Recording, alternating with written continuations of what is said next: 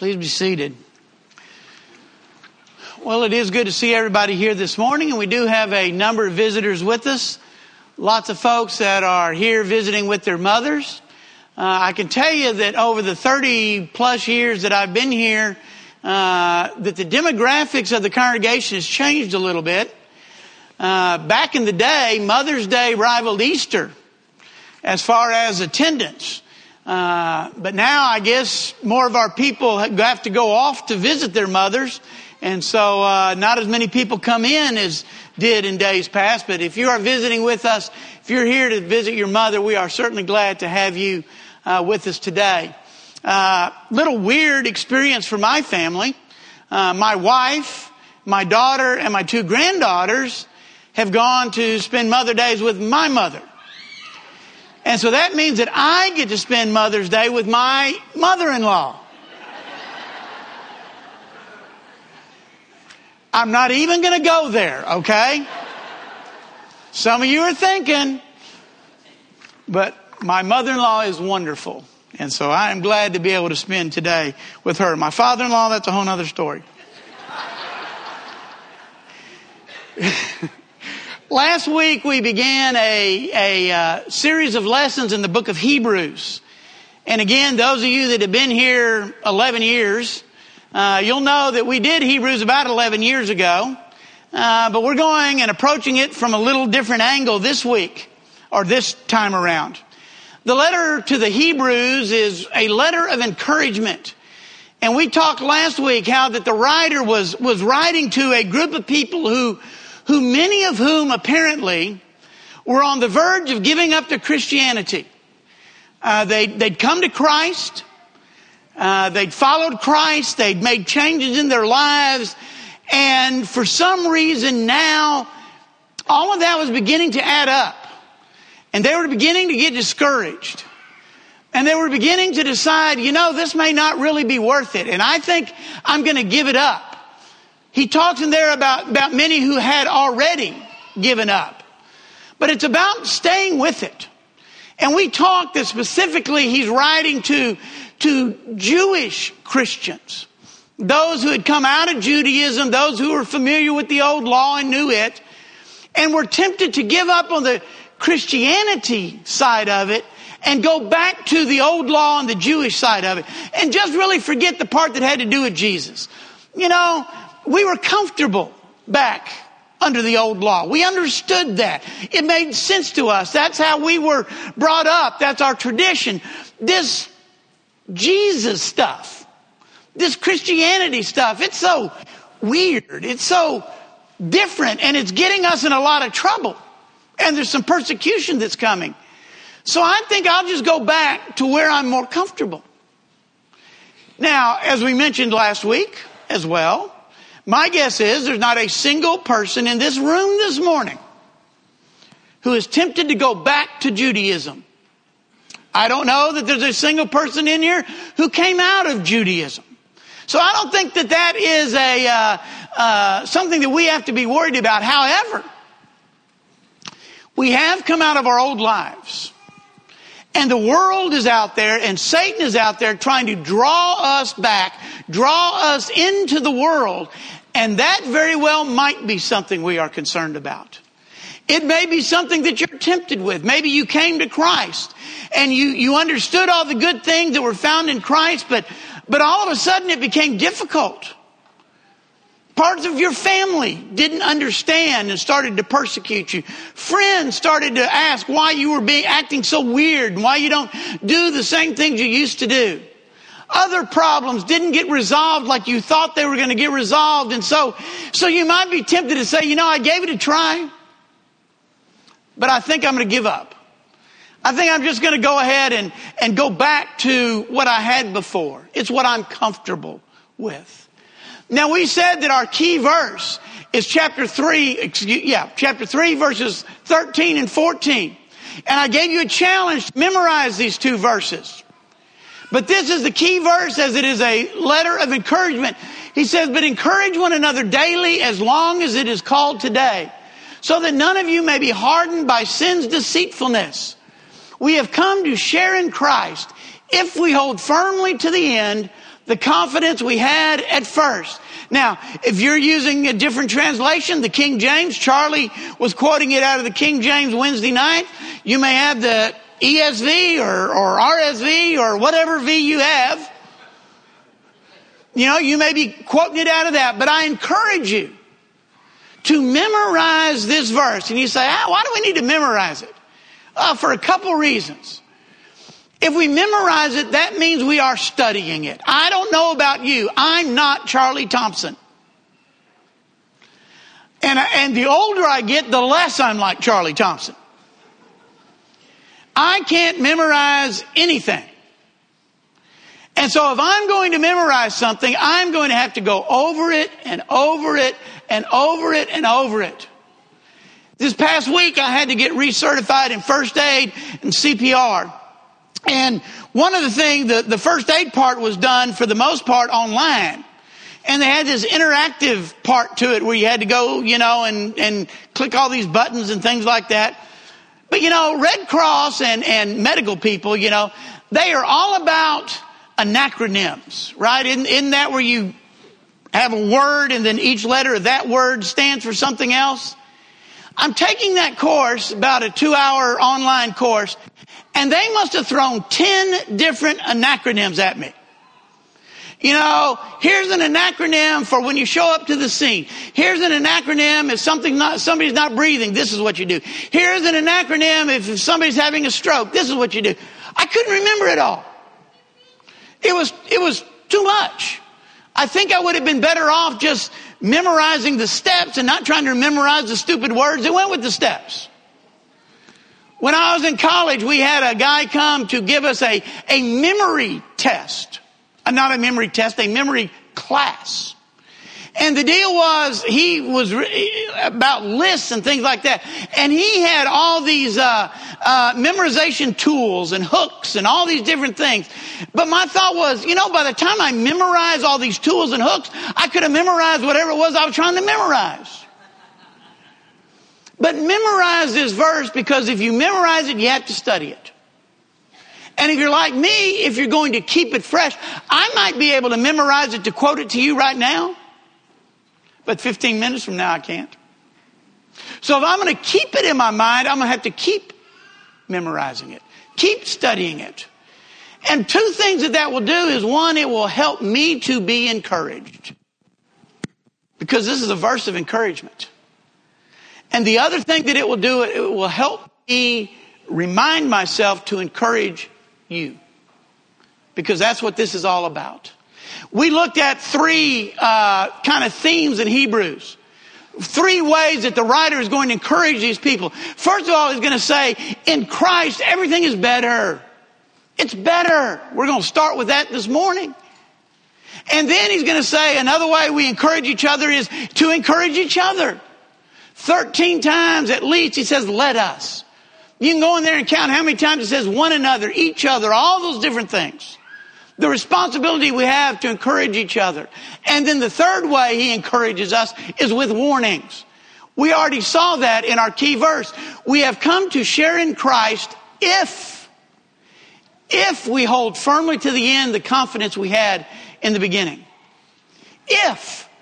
I can't tell you, I haven't counted them. I'm going to eventually, but how many if statements there are in the book of Hebrews. Oh, this is what we had to look forward to. These are the blessings we have in Christ if we hold firmly to the end, if we hold on, if we don't drift away. And so these are the kind of introduction that we had last week. Beginning in chapter 1 and verse 1. That's where our lesson comes from this morning. In the past, God spoke to our forefathers through the prophets at many times and in various ways.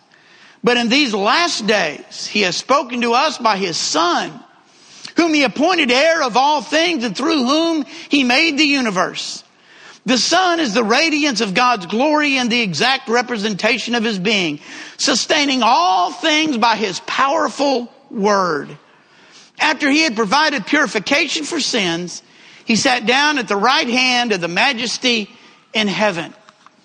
So the writer gets into it almost immediately. What was the first theme we kind of had in Hebrews? In Christ, things are better. Things are superior. Things are greater, depending on the translation that you're using. And right away, the writer says, in Christ, we have a better speaker. We have better words. He basically says Jesus is better, more superior. I don't know if you can say more superior, but anyway, I am. More superior. Superior? No, you wouldn't say that. Is superior to the prophets. Now, the prophets were great.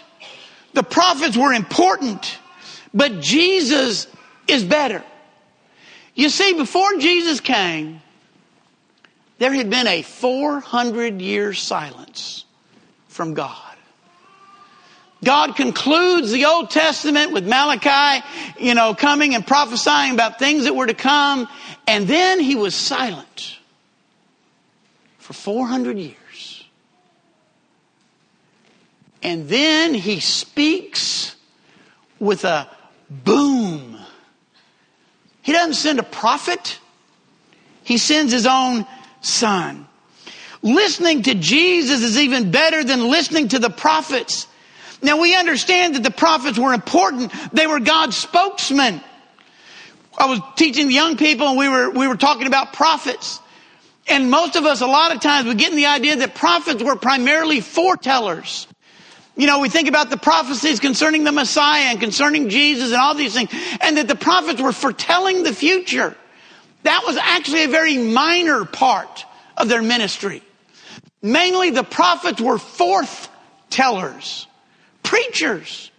They came about preaching righteousness and holiness and repentance and judgment.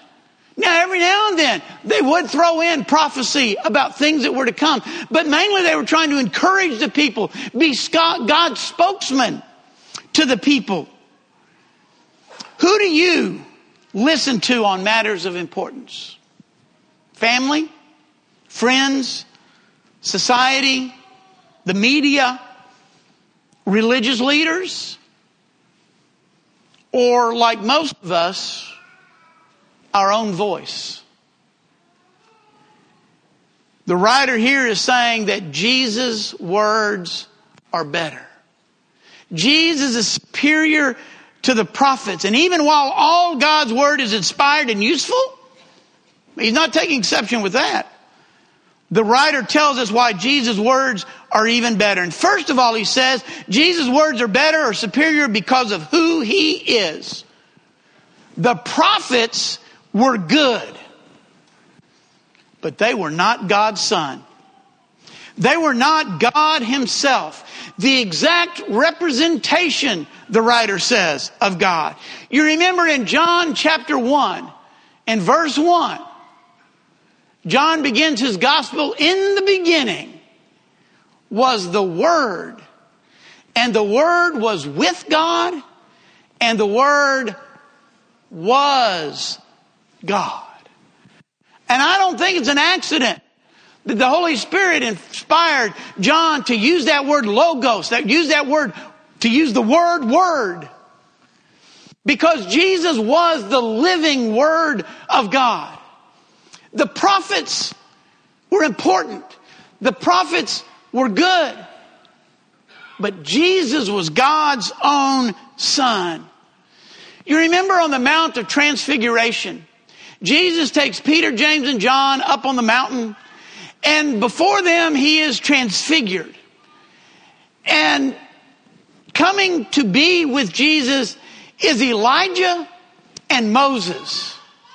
And Peter apparently had been kind of dozing off or whatever, and he kind of came to, and he realizes that, whoa, this is incredible. Here is Jesus, but beyond Jesus is Moses and Elijah. And you kind of get the idea, I'm maybe putting a little into it, but I don't think so. You kind of get the idea that Peter was over the top impressed with the fact that Moses and Elijah were there. Now, I've asked you this before. Were they wearing name tags? How did he know it was Moses and Elijah? I don't know, but he did. Okay, you can get back to me on that if you want to. But he sees them there, and you know Peter, he's got to do or say something. And so he says, Lord, do you want us to build 3 tabernacles? Do you want us to build 3 tents? Implication being, let's build you a tent and a tent for Elijah and a tent for Moses, because this is too cool to pass up. You almost get the idea he was asking them for their autographs. But anyway. And all of a sudden, the voice from heaven came down and said, this is my son. Listen to him. Peter was impressed with Moses and Elijah. Maybe it's because he'd been too familiar with Jesus. He'd been, almost 3 years with Jesus. And Jesus was kind of natural to him. But Moses and Elijah. And God says, whoa. Don't be that impressed with Moses and Elijah. This is my son. Listen to him. Wow. Now, God wasn't saying that what Moses and Elijah did wasn't important. God didn't say what Moses and Elijah said wasn't authoritative. Because when Moses gave the law, God gave it to him. So that's not what he's saying. When Elijah and the other prophets prophesied, it was coming from God. So he's not saying that, but he's saying as the person of authority, you listen to my son. He is the creator. Who knows better the creation and what is best for them than the creator? The crowds recognized that Jesus was the one who spoke with authority, not like their teachers. Remember that? At the end of the Sermon on the Mount, the people were amazed because he taught with authority. Now, the Pharisees and the teachers of the law, they taught with authority too. But that authority came from what they were teaching. Jesus' authority came from who he was. And they recognized there's something different about him. He's coming from a whole different place than the people we are used to. If you want to go to somebody, if you have a problem, you need some advice, you need some help, you're going to go to somebody that you know has some kind of authority on that matter. If I have a finance question,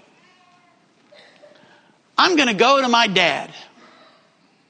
He's one of the smartest people I know as far as business and finance and accounting and investing and all that kind of stuff.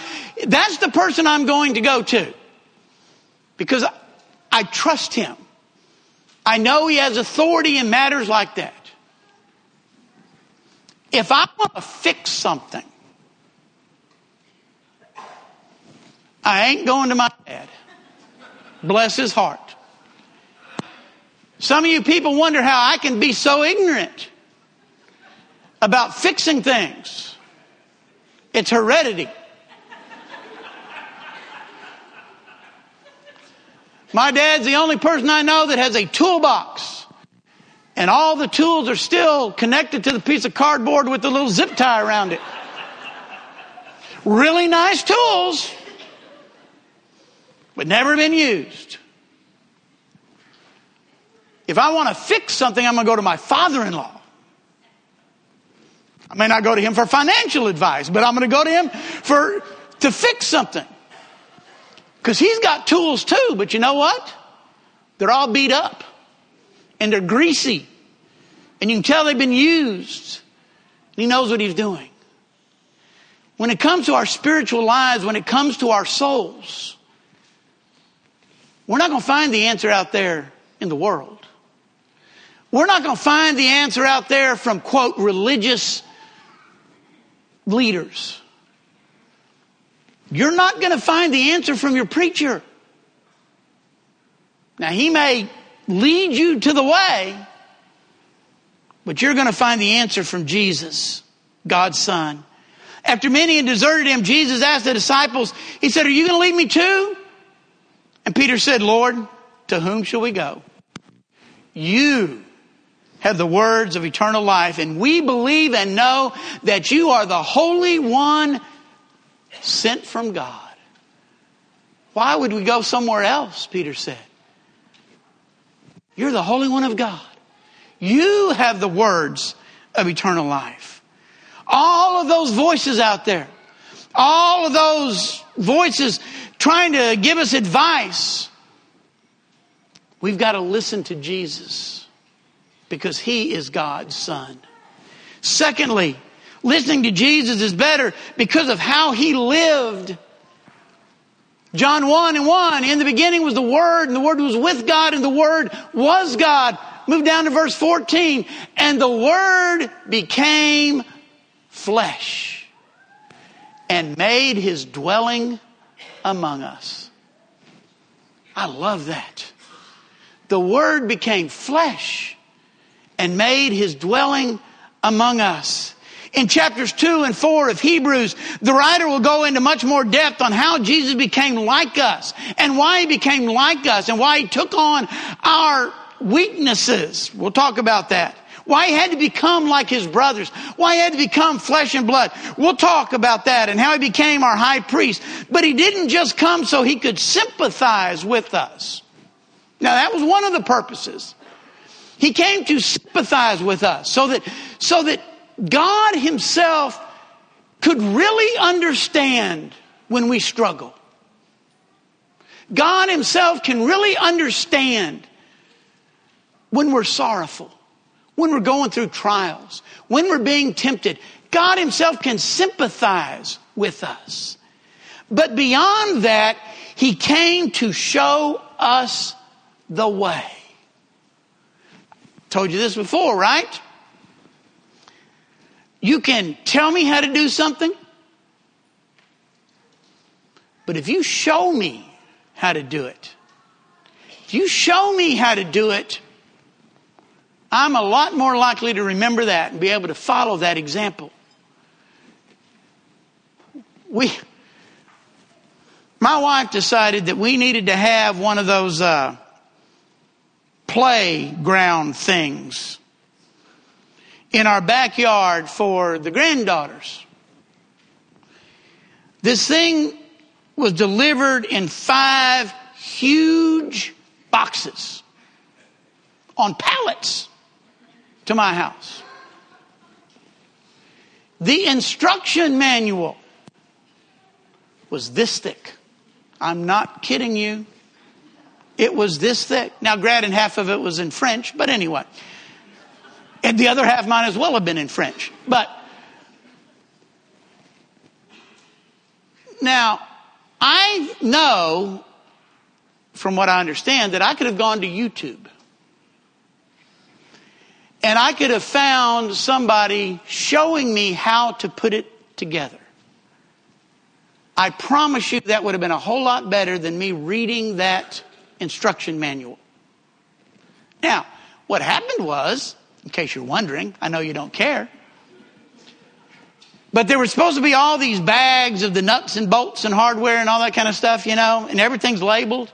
Luckily, it was step 1. Step 1, 2 of the bags of the hardware I needed weren't there. So I called, well, I don't want to mention Sam's name. Oops, I did. So I called Sam and said, can I just bring the hardware stuff back and steal the hardware out of one of the ones you... Oh, yeah, sure. Drive all the way down there. Oh, they don't have any more in stock.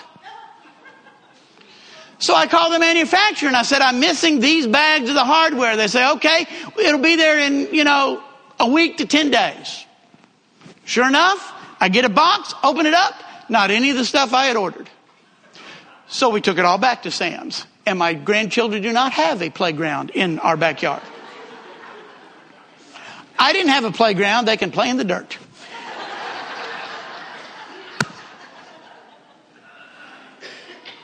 But Jesus didn't come to just sympathize with us, but to show us the way.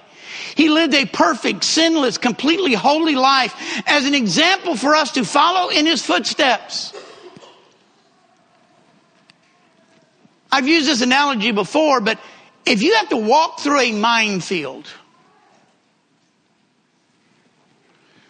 do you want to follow in the footsteps of the person that made it all the way across the minefield, or the person who only made it halfway? I want to follow in the footsteps of the person who made it all the way. Jesus lived this life sinlessly, perfectly. It is his footsteps that I want to follow in. One thing to listen to others about how to recover after sinning or whatever, and there may be a time and a place and a purpose for that. But if I want to know how to avoid sin, if I want to know how to get past it, then I want to follow somebody who's been there and did that successfully. And Jesus did it all successfully. Even the prophets were imperfect. Moses was imperfect. Your preacher is imperfect. But Jesus Christ was perfect. And his is the example we should follow. Thirdly, listening to Jesus is better because of what he did. While just being God's son is authoritative enough, what he did for us compounds that authority. It says he provided purification for our sins. He gave his life for us. He authored our salvation. He became the perfect Lamb of God. His blood provided for our atonement. He is our Savior, our Messiah, our Redeemer.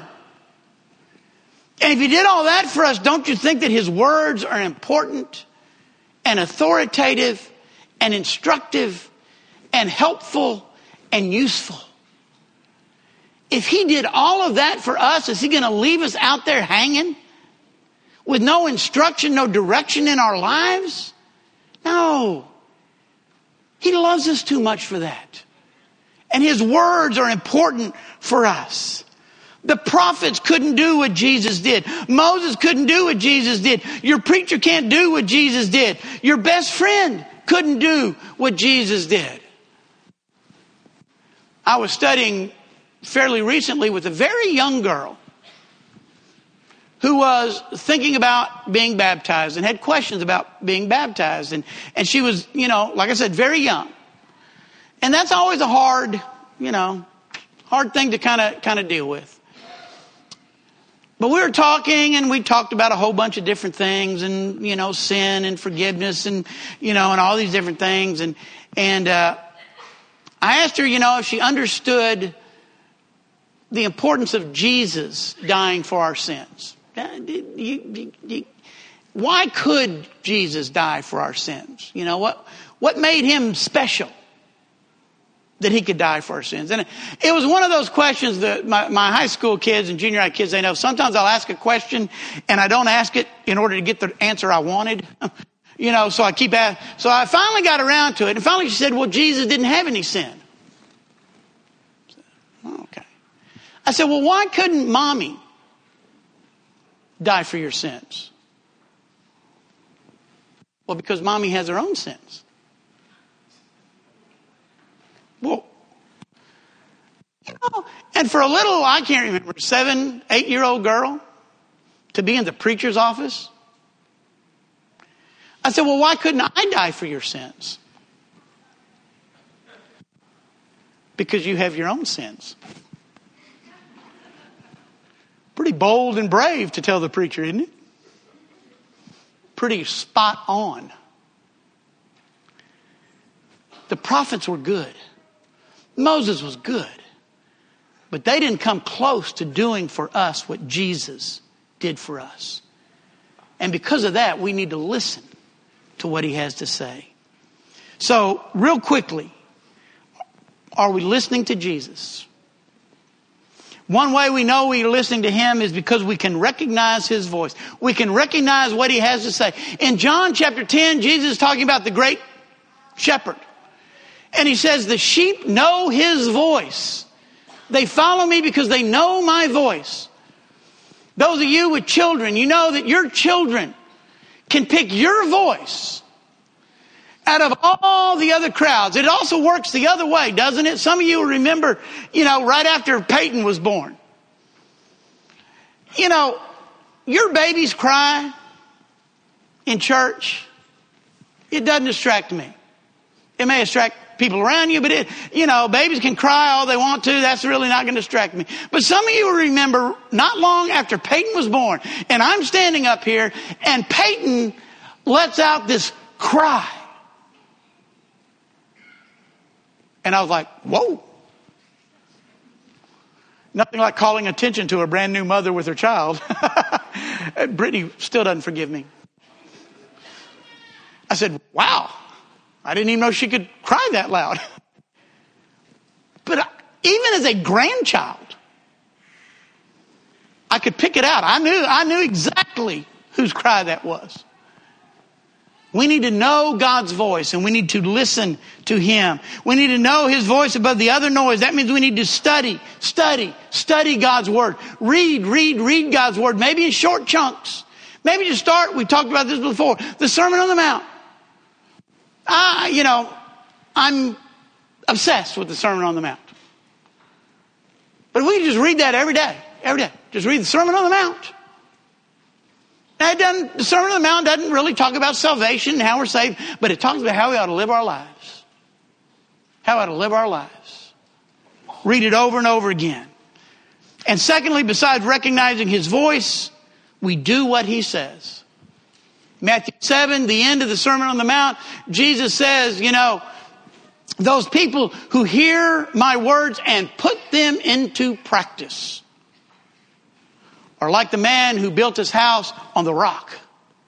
And the winds came, and the rains came, the floods came and beat upon the house, and the house stood firm because it was built on the rock.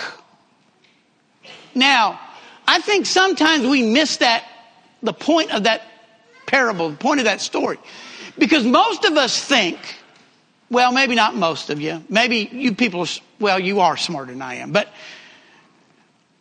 a lot of time I would get the idea, the rock is Jesus. I need to build my house on the rock. Build my house on Jesus. And there's other parts of the Bible but that's not what Jesus says. He who hears these words of mine and puts them into practice, that's the rock in that story. The rock is doing what Jesus said. The rock is knowing what Jesus said. The rock is being firmly planted on God's word, because then when the storms come and the winds and the rains and the flood, I'm going to be grounded in God's word. And I'm going to be able to make it through those difficult times. What makes you confident in something? Knowing you have the truth. We can be encouraged to hang on. We can be encouraged to go on because what we have from Jesus is even superior to the prophets. Because He's God's own Son. Because He didn't just tell us how to live, He showed us how to live. And so we need to have that in our lives. If there's any way that we can help or encourage you this morning, we invite you to come now as we stand and as we sing. We hope by listening to this lesson, you have found a better understanding of the Bible. And through that better understanding, find a closer relationship with God and His Son, Jesus Christ, our living Savior. If you have any questions or desire more information, please feel free to contact us here at the Daingerfield, Texas Church of Christ. You can find us at dfield.org. That's DFIELDCOC.org. Or you can email at dfieldcoc779@aol.com. Or you can call us at 903-645-2896. If you are local to the Daingerfield area, we would love an opportunity to meet you and encourage you in person at West W.M. Watson Boulevard, Dangerfield, Texas, 75638. Our meeting times are Sunday mornings at 9:30 a.m. for Bible class and 10:30 a.m. for worship service, Sunday evening at 6 p.m. for worship service, and Wednesday evening at 6:30 p.m. for our midweek Bible class. Grace and peace be with you always.